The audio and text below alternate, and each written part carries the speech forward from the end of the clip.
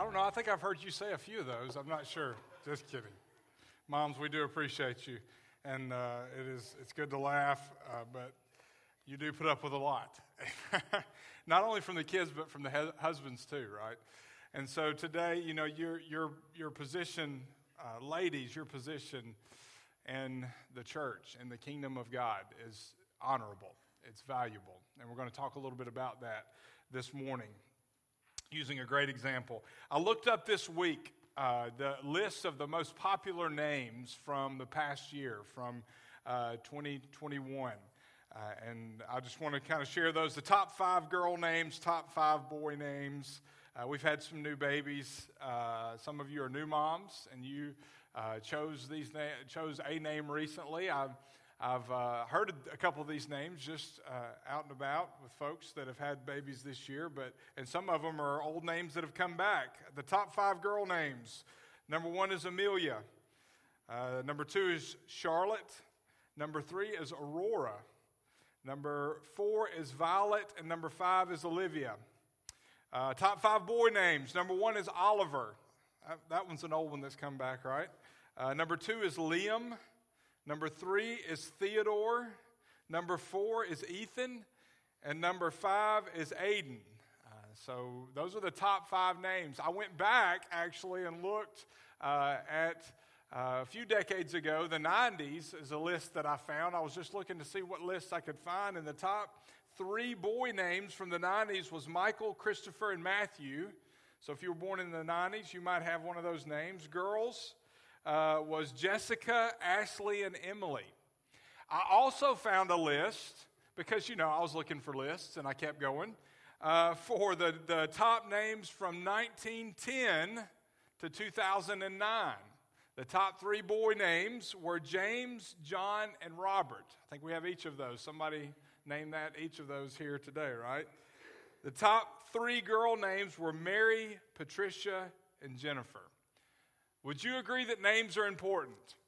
I mean, as a parent, you hopefully spend a lot of time thinking about the names that you would give your child. It's important because the name represents something. You know, not as much in our culture as in the past. In the past, you know, your name meant everything. I mean, it was a representation of your character, and parents chose names based on what they wanted their kids to be.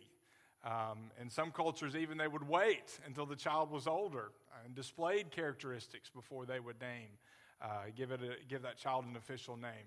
When Gracie was born, Gracie's full name is Abigail Grace Hayes.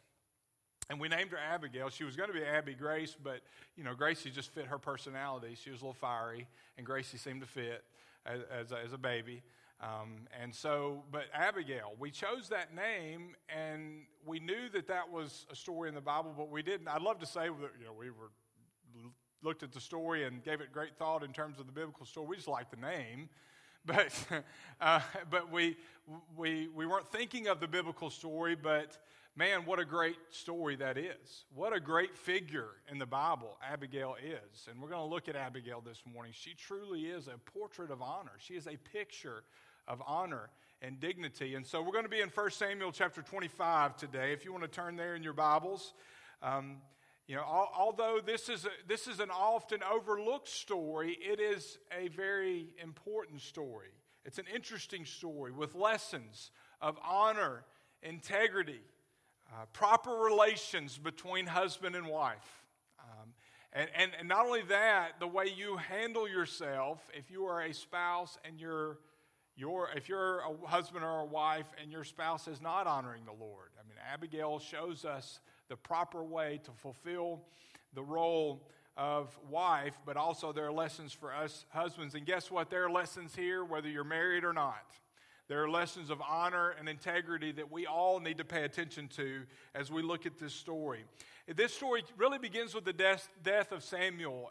You know, by this time, it's known that David is anointed to be the next king of Israel.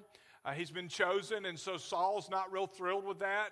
And while Samuel was alive, he was kind of a buffer between Saul and David, sort of a layer of protection.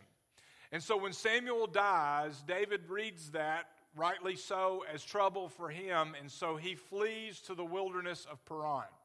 Now, if you look at 1 Samuel chapter 25, verses 4 through 13, really, if you look at that, you'll see the setting that this takes place in. David flees to Paran. Saul's wanting to kill him. He doesn't want David to be the next king, and so he goes to this place that is basically the wild, wild west of that day. It is a dangerous place. It is not a great place to live. And David, he gets together this band of sort of misfit warriors. Initially about 400 guys that are combat ready. I mean, they are tough guys who are not organized, but he organizes them. He gets them together. He unites these 400 guys. By the time we get to our passage today, it's more like 600 guys. But these guys are basically the law of the land there. David organizes these guys. They would give their lives for him. He's their leader, and they are the police of the wild, wild west. And so if you lived there during this day, if you had cattle, if you had sheep, you liked David and his men because he provided protection for you and your cattle, your sheep, your property. Where there was no protection, David provided that protection. And they paid him for it. He didn't force them to pay him, but they were glad to do it. The people that lived there were glad to, because again, before he was there, it was every man for himself, and it was a very dangerous place to live. And so they appreciated what he did. And so that sets up the story where we pick it up today. This guy named Nabal, David provides protection for he and his property.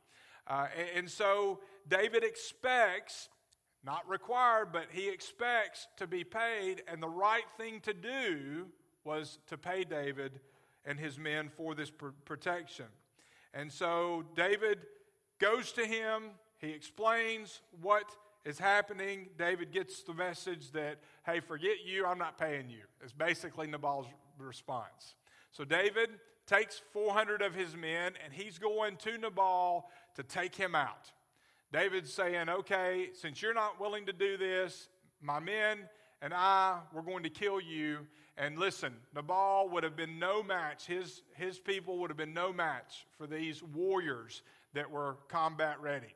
And so that's where we pick up. They are on their way. But before David and his men reach Nabal, the events take a surprising turn. One of Nabal's young men who had heard this exchange between David, his men, and Nabal, he goes to, you guessed it, Abigail. While Nabal, not the nicest or brightest guy in the world, this servant knows that Abigail is, and that she will listen, and she will do something about it. So we pick up in verse 14. One of Nabal's young men informed Abigail, Nabal's wife, look, David sent messengers from the wilderness to greet our master, but he yelled at them. The master treated us well. When we were in the field, we weren't harassed, and nothing of ours was missing the whole time we were living among them. They were a wall around us. He goes a step further. Not only did they provide protection, but they were like a wall around us. No one could get to us. Both day and night they were. The entire time we were herding sheep.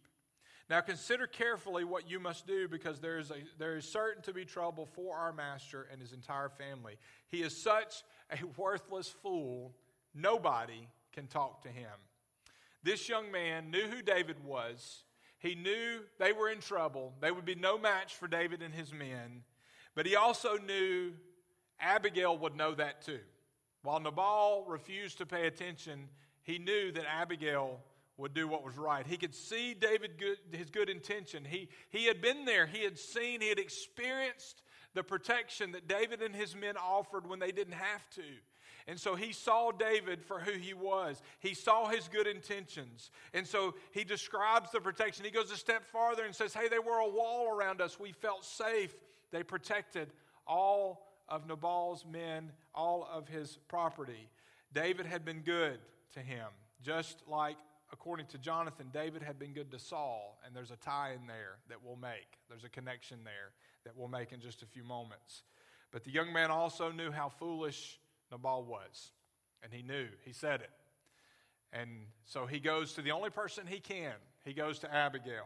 And from this, there are some characteristics we see in Abigail that we all, whether you're a mom or not, whether you're a man or a woman, adult or child, there's some characteristics here that we need to adopt that need to be displayed in our life. She handled the situation honorably. The first characteristic, Abigail showed dedication. She showed dedication. It wasn't easy. I mean, she didn't have an easy life, but she shows dedication. She was dedicated even though her husband was not. And if you look at the name Nabal, it's interesting. It means fool. You got to wonder. The chances are this was probably either a name given by the writer of the story, or it was a nickname for him, or maybe, it didn't initially mean fool, and it came to mean fool because of his life and his actions, his reputation. Hopefully, I can't imagine a parent naming their child fool, but maybe they named him when he was a little older and realized, I don't know. But chances are, this was either a nickname or something like that. But regardless, you get the point, right? I mean, this guy, his reputation preceded him. Everybody who knew him knew he was a fool. And they said as much. He was not a wise person. And he showed that in many ways. It's been said, I don't know where this came from. It's not original to me. A fool who knows he's a fool is much wiser than a fool who thinks he's wise. And Nabal is the latter. He thinks he's got it all together. He thinks he can do whatever he wants. But in fact, he's a fool. So how did a woman like Abigail end up with a man like Nabal? I mean, she's honorable. She's all about integrity. Well, chances are it was an arranged marriage. In those days, that was very common. And so parents would arrange marriages for their children. Now, don't be too hard on Abigail's parents. He probably came from a good family. They probably thought he was going to be a good match for her. Maybe he even had them fooled, and they thought he was an honorable man. Most of the time in those days, those arranged marriages worked out just fine, but there were occasions where it didn't, and this is one of those occasions. For whatever reason, an honorable woman like Abigail was matched with a man who was known to be a fool. But she, most likely, that's how she got there. She ended up in this relationship to no fault of her own, but regardless, she did what was right in the midst of this difficult circumstance in this relationship. Nabal, plain and simple, was just a bad husband. I mean, there's just no two ways about it. And we see that. We see that in his response to David. He's just a man who doesn't have character, but we also see in his lack of response in just a few moments, when Abigail saves his life, no response. He's just a bad husband. No doubt, though, Abigail's life with Nabal was difficult. This forces me to think about what type of husband I am. I mean, I don't want to be a fool. I don't want to waste what God has blessed me with. And it challenged me. Men, we all need to be challenged today, always. We need to ask ourselves, if people are looking from the outside in at how we treat our wives, how we respond to them, how we talk about them when they're not around, what type of husband? How do we treat them when no one's looking? What type of husband are we? Annie Dillard, in her book, The Writing Life, tells of an experiment that was done to butterflies. The experiment involved placing a male butterfly with a female butterfly in a cage or in an enclosed space with a female butterfly that was ready to mate. But they did something else. They took a cardboard butterfly that was bigger and more colorful than any butterfly could possibly be. And guess what that man did, or that male butterfly did? He spent all his time trying to woo the cardboard butterfly, ignoring the real butterfly next to him. Funny, but think about this, men. How many men today are looking at cardboard butterflies when God's giving them a real life one next to them? Chasing after something that's not real. I could quote statistics of addiction to pornography, but butterflies do it, and humans do it too. We chase things that aren't real. We think that there's something better out there, when what we should be doing is pouring our love and affection into the blessing that God has given us. You get the idea that that's what Nabal did, right? He had this wonderful, beautiful woman of integrity right next to him, and he didn't realize it. He was a fool. Men, let's don't be fools. Let's make sure we love and appreciate the beautiful woman that God has given us. Let's not ignore and chase after something that's not real. Nabal earned his reputation partly because of the way he treated his wife. He was not a good husband, but she was a woman of integrity. If God has blessed you, men, with a wonderful woman like her, don't take it for granted. Appreciate your wife. Thank God for the blessing that is her. And also listen to your wife. She's very wise. She will be the best advisor you'll ever have, a godly wife. It reminds me of a joke. A guy goes to the doctor, and he tells his doctor, I think my wife is losing her hearing. I mean, she's not responding to me. I say things, and it's like I'm not there. And the doctor said, okay, here's what you do. I'm going to give you a test you can perform. Go home, and when she's at the kitchen or somewhere, in the room, and her back is to you, she doesn't know you're there, just stand there and say something and see if she responds. And if she doesn't respond, you'll know that she's got a problem with her hearing. So one day his wife's in the kitchen at the kitchen counter, back to him. He stands, about 15 feet away or so, and he says, honey, what's for dinner? No response. So he moves in a little bit closer, a few feet closer. He says, honey, what's for dinner? No response. She's still standing there, back to him, no response. So he moves just a few feet closer, and he says, honey, what's for dinner? Nothing. So finally he gets right up behind her, right at the back of her head, and says, honey, what's for dinner? She spins around angrily and says, for the fourth time, we're having chicken. Think about it, it'll come to you. How many times must Abigail have told Nabal something and he just ignored her, just didn't pay attention? And I doubt it was because his hearing was going, right? See, men, sometimes we have selective hearing. I've been accused of that a few times in my almost 19 years of being married. But sometimes we just ignore. And there had to have been times where Nabal just ignored his wife, because she, I'm sure, gave good advice plenty of times. The best advisor you'll ever have is a godly wife, and the best critic you'll ever have is a godly wife.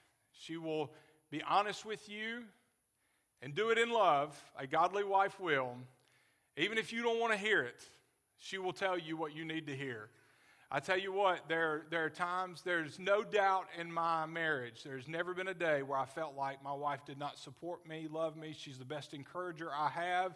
When I go home feeling like I've preached the worst sermon in the world, she'll tell me everything I need to hear. Even sometimes I don't think it's true, but she'll tell me what I need to hear to make me feel better. But she also has a way of telling me what I need to hear and doing it in a way that makes me not doubt her love for me, but knows that her intentions are good. She's the best critic I've ever had. And anything that I am as a husband and as a father is because she's right by my side, even as a pastor. God gets the glory, but she gets a lot of credit too. She's the best critic I've ever had. A godly wife will be the best critic. If you'll listen, she'll be the best critic. 1 Samuel 25:25. Again, look at this. My Lord should pay no attention to this worthless man, Nabal. Let's fast forwarding a little bit. She had lived it. He lives up to his name. His name is Nabal, and stupidity is all he knows. I, your servant, Lord, please don't let my wife ever describe me that way. I, your servant, didn't see my Lord's young men whom you sent, she's saying, and we'll get to this. She's saying, hey, listen, if I'd seen them, I would have done something. It's hard to stay committed to the Lord when your spouse is not. But somehow she does. And listen, for all of us who are married, this is a lesson. If you want a strong marriage, a marriage that's going to stand the storms of life, you both have to be committed first to the Lord and then to each other. You can't do it. You can't make it if you're not both committed to the Lord. And my beautiful, lovely wife is going to help me illustrate that this morning. If you would come up. All the kids have done it. It's her turn now. So I've got three, you look in God's Word, and this is not in your notes, but I do want to share this verse. Ecclesiastes 4:12, a person standing alone can be attacked and defeated, but two can stand back to back and conquer. Three are even better, for a triple braided cord is not easily broken. Now think about that verse in light of marriage. Now I've got three strands here, and by themselves, they're easily separated, right? Hey, even if I twist them, that provides some protection, but I've got to hang on to it. I'm doing it on my own strength, and it's not going to take much just letting go, and immediately they come apart. Now listen, I have 2 girls, and I had one hairstyle that I did. Put it in a ponytail to the side and let it go. I never tried to braid, or if I did try, I wasn't very successful. But this verse is talking about braiding, right? And when you take the husband and wife, the relationship, by ourselves, if you've got me over here, you've got Mandy over here, you've got Christ here, our marriage is not going to be very strong. But if it's all braided together with Christ in the center, she's going to hold it, it's a different story. You tell me if I'm doing this right, okay? Am I doing okay so far? All right. Maybe I should have braided their hair. I know it's harder when it's hair because there's just so much of it, right? I don't know. I just don't have the patience for it, I don't think. All right. Separate, they are not strong, but braided together, they are. All right, I'm going to keep going. Y'all just talk among yourselves. It's okay. Talk about what you're going to have for dinner in just a little while. I shouldn't mention food. I'll lose y'all's attention. All right. I think that's probably enough. Now, again, you would tie this at the end, but now look at this. Try to stick your finger in there and separate that. Can't do it, can you? It's hard. You can get in there a little bit, but you can't separate. Now, think about this in terms of our marriage or your marriage. If Christ is not only first, but in it all, in my life, if he's in the center of my life and he affects, influences, directs everything in my life will be Christ-centered. And in our marriage, if he's in the center, not just first, but in the center and affects it all, directs it all, my marriage will be Christ-centered. And nothing can tear that apart. Thanks, honey.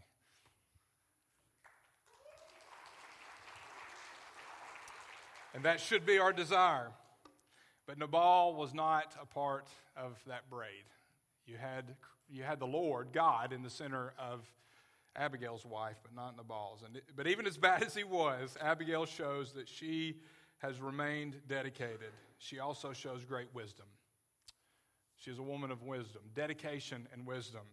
Abigail was determined to pay the debt her husband would not pay, rightfully should have paid, but wouldn't. Now let's look. We've seen Nabal's name. Let's look at Abigail's name. Abigail means, I'm not sure if this is on the screen or not, but you can write it down. Abigail means my father's joy. She was a joy to the men in her life and could have been to Nabal had he recognized her as such, but he didn't. The irony here is painful when you think about it. A woman having noticeable wisdom who was a joy to others married a man named Fool. And that was her situation in life. She was a discerning. If you look later, you see that she's described by David as discerning, literally of good of understanding. She quickly understood the seriousness of this situation. She saw it, and she knew that this was serious. Look at verse 18 of 1 Samuel 25. Abigail hurried. She sees the situation. The servant tells her what's going on, so she hurries. She takes 200 loaves of bread, 2 skins of wine, 5 butchered sheep, a bushel of roasted grain, 100 clusters of raisins, and 200 cakes of pressed figs, and loaded them on donkeys. She literally cooked enough to feed an army because that's what she had to do. I mean, we're talking 400 men. There were 200 still back that were left back. So she cooks enough to feed an army. It was more a token of goodwill than anything. She knew David was coming. She knew they were in trouble, so she's trying her best to bring peace to the situation. She knew her only hope was to appeal to David. So she approaches David, and you can feel the tension mounting. Look at verse 20. As she rode the donkey down a mountain pass, hidden from view, she saw David and his men coming toward her to meet them. From David's own words, we see, now look at this. David is not exactly in the right here either. And we're going to see some parallels between this situation and what he's dealing with Saul. But if you look at verse 21 and 22, from his own mouth, the chances of stopping David are not very good. All right? Look at verse 21. David just said, I guarded everything that belonged to this man in the wilderness for nothing. He was not missing anything, yet he paid me back evil for good. Now that's a familiar phrase. He paid me back evil for good. May God punish me and do so severely if I let any of his men survive until morning. Now, if you go back to the previous chapter, Saul says the same thing about himself. He recognizes that he had paid David evil for good that David had done to him. In that situation, David refrained from repaying evil with evil. He did the right thing. You remember in the cave, Paul is relieving himself. David could have taken his life, but he didn't, because it wasn't the right thing to do. Now, something's changed here. Yes, Saul was the king, but it's still the right thing to do here is not to take this man's life. And so he needs to recognize that. But in this moment, David was in a dangerous mood when he meets Abigail. Abigail's putting herself in danger for the sake of the people in her life. And yes, even her husband, who was a fool. She put others before herself. She was an incredible woman of honor. She pleads with David. At the center of this chapter, though, is Abigail's speech. What a brilliant speech. First, she approached David with respect. Look at verse 23. When Abigail saw David, she quickly got off the donkey, fell with her face to the ground in front of David. She bowed to David. Her words then match her posture. Verse 24, she fell at his feet and said, "The guilt is mine, my Lord." Not really, but she's taking it on. She's taking it on herself. "The guilt is mine, my Lord, but please let your servant speak to you directly. Listen to the words of your servant." This is an amazing act of self-sacrifice here. She's doing this for those servants, for those people. She's giving herself, putting herself at risk. By taking the guilt on herself, she's attempting a dramatic change in this situation. Presenting herself as his servant, Abigail begs to be heard. Total humility. She uses the word Lord 14 times in this speech. Complete humility. And then she presses on in verse 25. "My Lord should pay no attention to this worthless man," I've already read this, "who lives up to his name. His name is Nabal, and stupidity is all he knows. I, your servant, didn't see my Lord's young men who you sent." Her first plea was that David give Nabal the attention he deserves, which is none. Pay no attention to him. Fool by name, fool by nature. And David would not have been so badly treated, she's saying. If I had known, I would have taken care of you. I didn't know. Wouldn't have been so badly treated. And then in verse 26, she says, "Now, my Lord, as surely as the Lord lives, and as you yourself live, it is the Lord who kept you from participating in bloodshed and avenging yourself by your own hand. May your enemies and those who want trouble for you, my Lord, be like Nabal." Now, this shows just how wise she really is. Think about that. May your enemies and those who want trouble for you, for my Lord, be like Nabal. Her second appeal was a prayer based on her understanding of who David was and what God had intended for him. The Lord himself had kept David from disaster here. Think about this, by putting Abigail in his path. What would have happened if he had gone through with this? I mean, number one, he would have participated in bloodshed. It wasn't the right thing to do, plain and simple. But why is he running in the first place? Why is he in Paran? Because Saul is chasing after him. If he does this, he gives Saul ammunition. I told you David was a crazy, reckless person. Look at him. He's taking people's lives. He's participating in bloodshed. And Saul suddenly has a reason to gain momentum against David. Now, how in the world would Abigail have known this if she wasn't godly? If she wasn't in tune to God's plan? She knows what she knows about David, but God is directing her. And God sent her at this time to keep David from doing something he should not do, and for his own good, his own protection. Her basic argument is, let the Lord deal with your enemies. You don't need to. That's a lesson for all of us. There's some things in life that we can do nothing about. People, circumstances, and sometimes all we can do is leave it in the Lord's hands and let him deal with it. And he will, in his time. She's reminding David of his identity as the Lord's anointing, and she gently encourages him to behave like God's anointed, and somebody needed to. Can't tell you how many times my wife has gently encouraged me to behave like the man I'm called to be.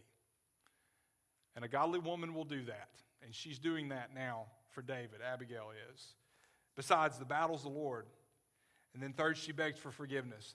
This is the climax of her speech, verse 28. Please forgive your servant's offense, for the Lord is certain to make a lasting dynasty for my Lord, for David, because he fights the Lord's battles. Throughout your life, may evil not be found in you.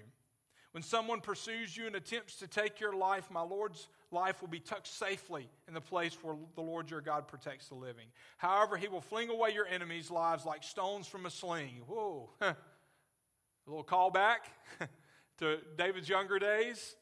He will fling your enemies' lives. Remember, David, God's protected you. He's handled your battles in the past. You need to let him do it now. Verse 30. When the Lord does for my Lord all the good he promised and appoints you ruler over Israel, there will not be remorse or a troubled conscience for my Lord because of the needless bloodshed or my Lord's revenge.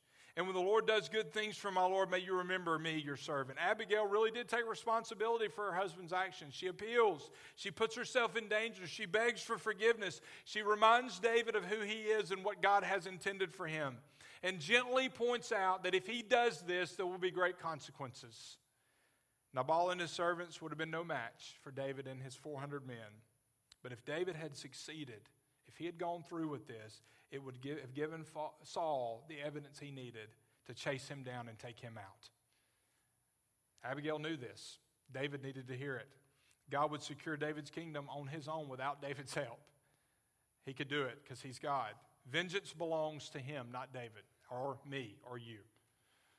Vengeance is God's. This entire speech exemplifies her wisdom, her dedication, her integrity. And I want to fast forward before we come back to the end. I want to fast forward before we come to the next point. And that's where we see a result of her plea, and we point out her honesty. Abigail told Nabal what she had done. Now, at first, she keeps it from him. She didn't tell him about her mission. Look at verse 19. Go back to verse 19. Then she said to her male servants, go ahead of me. I will be right behind you. But she did not tell her husband. Now, why did she not do that? Well, other people's lives were at stake. His reputation was what it was. And according to the customs of the day, she had every right to distribute these possessions. As the mistress of the house, she could do it with or without his permission. So she's not doing anything wrong here. She just knows right now is not the time to tell her husband. And there are a couple of reasons for that. She does tell him, but when she returns, she doesn't tell him immediately because he's drunk. So she waits wisely. She doesn't keep it from him. After she completed her mission, after he sobers up, she tells him. Verse 37, in the morning when Nabal sobered up, his wife told him about these things. She's honest. She's not being dishonest here. She had every right to do what she did, and there was no sense telling him when she came back because he was drunk as a skunk. So she waits, and she tells him. And by the way, in telling him, she's telling him, I've saved your life. You should be dead right now. So she's honest completely. And you would think that Nabal would be grateful for Abigail saving his life, but again, his name, his reputation, he's a fool. He wasn't. But God noticed, and that's all that matters. And as a result, Abigail is blessed. And that's the fourth characteristic. She's blessed. Blessed by God. She was rewarded for her devotion to David. Some truths to remember here as we finish up from this story. Abigail did what she was supposed to do. She couldn't do anything about her husband. He had made his own choices. All she could do was be faithful. It's a lesson for all of us. I can't control others. All I can control is me and my faithfulness or the lack thereof. But here's some truths, and hopefully this will bring you comfort. Number one, God sees you even if no one else does. He sees your heart. He knows what your intentions are. He knows your motives. And he knows the real you. Whether it's your husband or somebody else in your life, if they don't notice you, God does. Or your wife or whatever, your kids. Look at verse 32. David said to Abigail, praise the Lord God of Israel who sent you to meet me today. Even David recognized God sees what you're doing. This is him. He brought you here. Next, God appreciates you, even if your spouse or someone else in your life does not. If you're here today and you're in a marriage, your spouse doesn't appreciate you, for whatever reason, your circumstances in life, there's somebody who doesn't, know that God does. If you're faithful, if you're serving him, if you're growing in him, if you're passionately pursuing him, God sees you, and he will honor that. Look at verse 32 and 33. David said to Abigail, "Praise to the Lord God of Israel who sent you to meet me today. Your discernment is blessed." That's where he calls her discerning, verse 33. "Your discernment is blessed, and you are blessed. Today you kept me from participating in bloodshed and avenging myself by my own hand." You know, we don't see much of a difference between the character of Nabal and the character of David until this point. Before this, David is not acting wise. He's acting more toward the fool end of the spectrum until this moment. But this is what makes it small, but it makes all the difference that we see here. David is described in Scripture as a man after God's own heart. Now, what does that mean? Well, it simply means this, and you could take, if you want to be a man or a woman after God's own heart, the statement I'm about to read, you take David's name out, put your name in, and this should describe you if you want to be a man or a woman after God's own heart. Being a man after God's own heart means that whatever touches the heart of God also touches the heart of David. Does what touches your heart, is it the same as what touches the heart of God? Whatever moves God to acts of compassion or judgment also moves David. It means that the heart of David beat in sync with the heart of God. Oh, that is my prayer. That my heart beats in sync with the heart of God. That is my prayer for my wife. That is my prayer for my sons and my daughters. That their hearts beat in sync with the heart of God. That what touches God touches me. That what moves me to act, whether it's compassion or judgment, whatever the case may be, is what's already moved the heart of God. That's who David was. He forgot that for a moment, and there's a couple times in his life where he did. But he comes back to that. He responds, and that's the difference. David responded. David reminded the future king of Israel of his relationship with the Lord. And as she spoke, his anger melted away. It's amazing, isn't it? As he heard the truth and received the truth, his anger melts away, and it turns into gratitude and appreciation. Don't miss how grateful he was. She not only saved her husband's neck, but she also saved David's. I mean, again, Saul would have had ammunition that he needed and his reputation. God used her to save the people. She was important to God, and this is where we learn another truth. God rewards you even if you don't expect it. And it may not be what you think, and it may not be in the time that you want, but if you are faithful, God will reward you. Now look at verse 39. When David heard that Nabal was dead, he said, "Praise the Lord." Again, Lord, please don't let anybody say that about me one day. Said, "Praise the Lord who championed my cause against Nabal's insults and restrained his servant from doing evil." So he's not necessarily praising God that Nabal's dead, okay? He's praising God because God was faithful and God championed his cause. The Lord brought Nabal's evil deeds back on his own head. God judged, just as Scripture says. God judged. Then David sent messengers to speak to Abigail about marrying him. He recognized this is a special woman. And so he sends messengers. When David's servants came to Abigail at Carmel, they said to her, "David sent us to bring you to him as a wife." She stood up, then bowed her face to the ground and said, "Here I am, Lord, your servants." She said, "Here I am, your servant, to wash your feet and my Lord's servants." Then Abigail got up quickly with her 5 female servants accompanying her, rode the donkey following David's messengers, and she became his wife. Now, no doubt she was committed to the Lord. Listen. She was committed to God, and she was committed to her husband, who was a fool. She was committed anyway. So don't mistake that. Don't doubt that for a minute, okay? Her actions have already shown that, right? I mean, we've already seen. Her actions speak louder than anything that would be to the contrary of that. Unfortunately, Nabal was not committed to the Lord, and the Lord judged him. The Lord was finally done with him, and he took him out. But one would imagine, even though she was dedicated, it's not hard to imagine that her life was no picnic. It was not easy to be married to that man.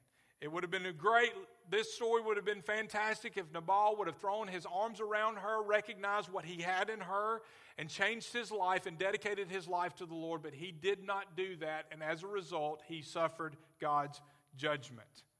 In the morning, verse 37, Nabal sobered up. His wife told him about these events.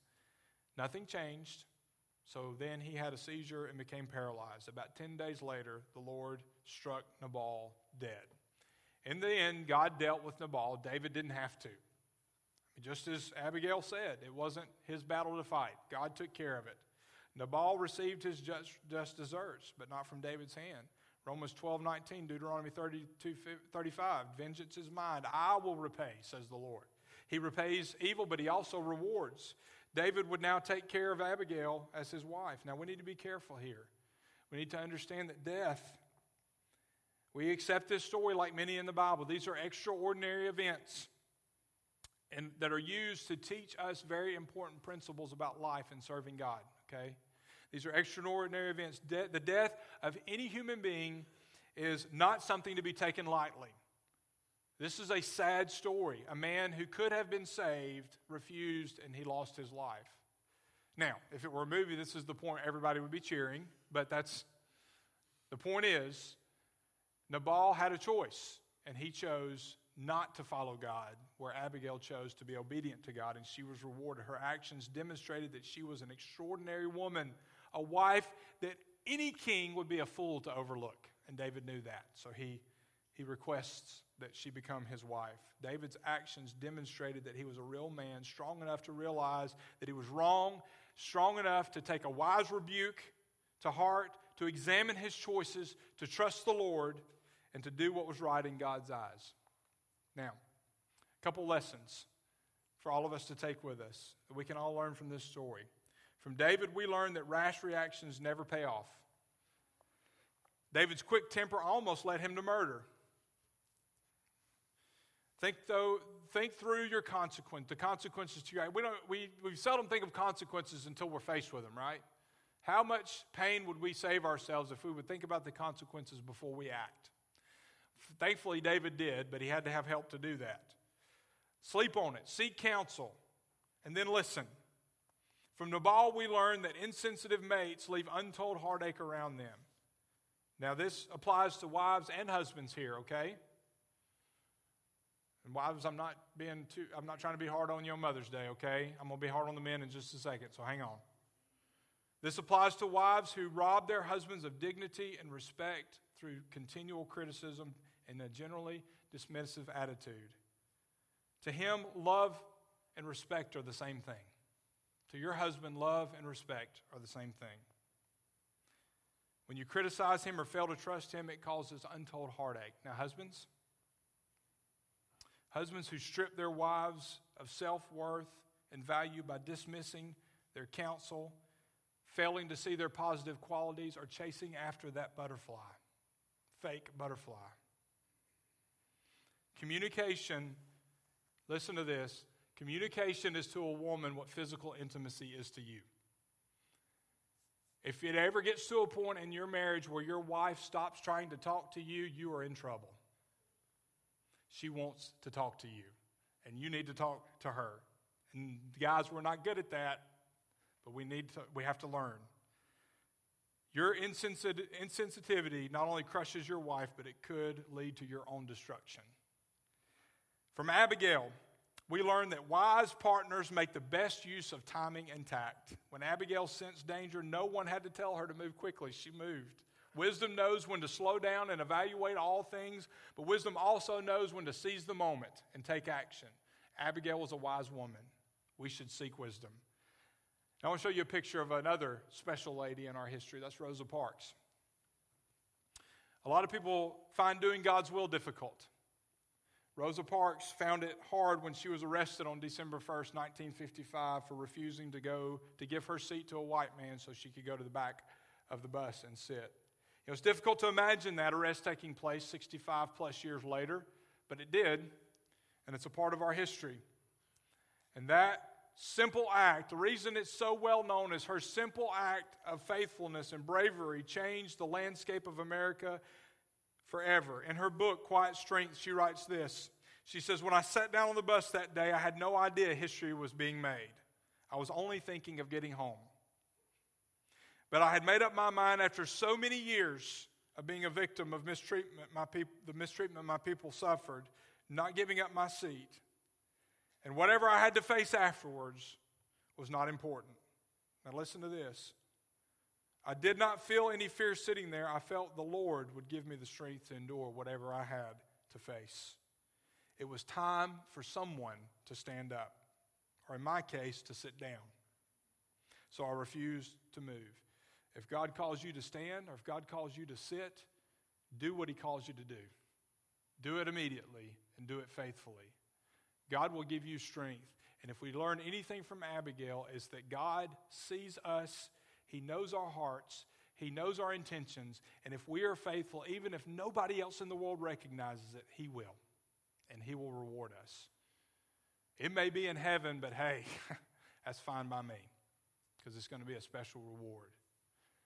So as we celebrate Mother's Day, as we look at one of the most honorable women, a lesser-known story, but what an incredible example of honor and dignity. Let's evaluate our own lives. Men, women, old, young. When God sees our heart, because He does, what does He see? Does He see a man or a woman, an older student, a young boy or a girl chasing after, pursuing God? Or does He see someone who has no interest truly in the things of God? Let the Holy Spirit speak to your heart and you respond however He leads. We're going to pray together and we're going to have a time of invitation. If God leads you to make a decision to pursue after Him, I encourage you to come and share that with me. If God leads you to come and just spend some time at His feet at this altar, you do that. Whatever God leads you to do, however He leads you to respond, you do that. Father, thank You for Your word. Thank You for the invitation to respond to Your word. And I pray that, Lord, we truly would, that we would hear Your voice as You've spoken through Your word. And right now, as we have this opportunity to make our commitment, Lord, whatever it is that You would have us to do, I pray that we would do it. Whether it's making a decision to accept salvation through Your Son, or if it's committing ourselves to being a man or a woman, boy or girl, student of integrity, honorable, pursuing You in everything that we do. Whatever You lead us to do, may we respond in obedience. For it's in Jesus' name we pray. Amen.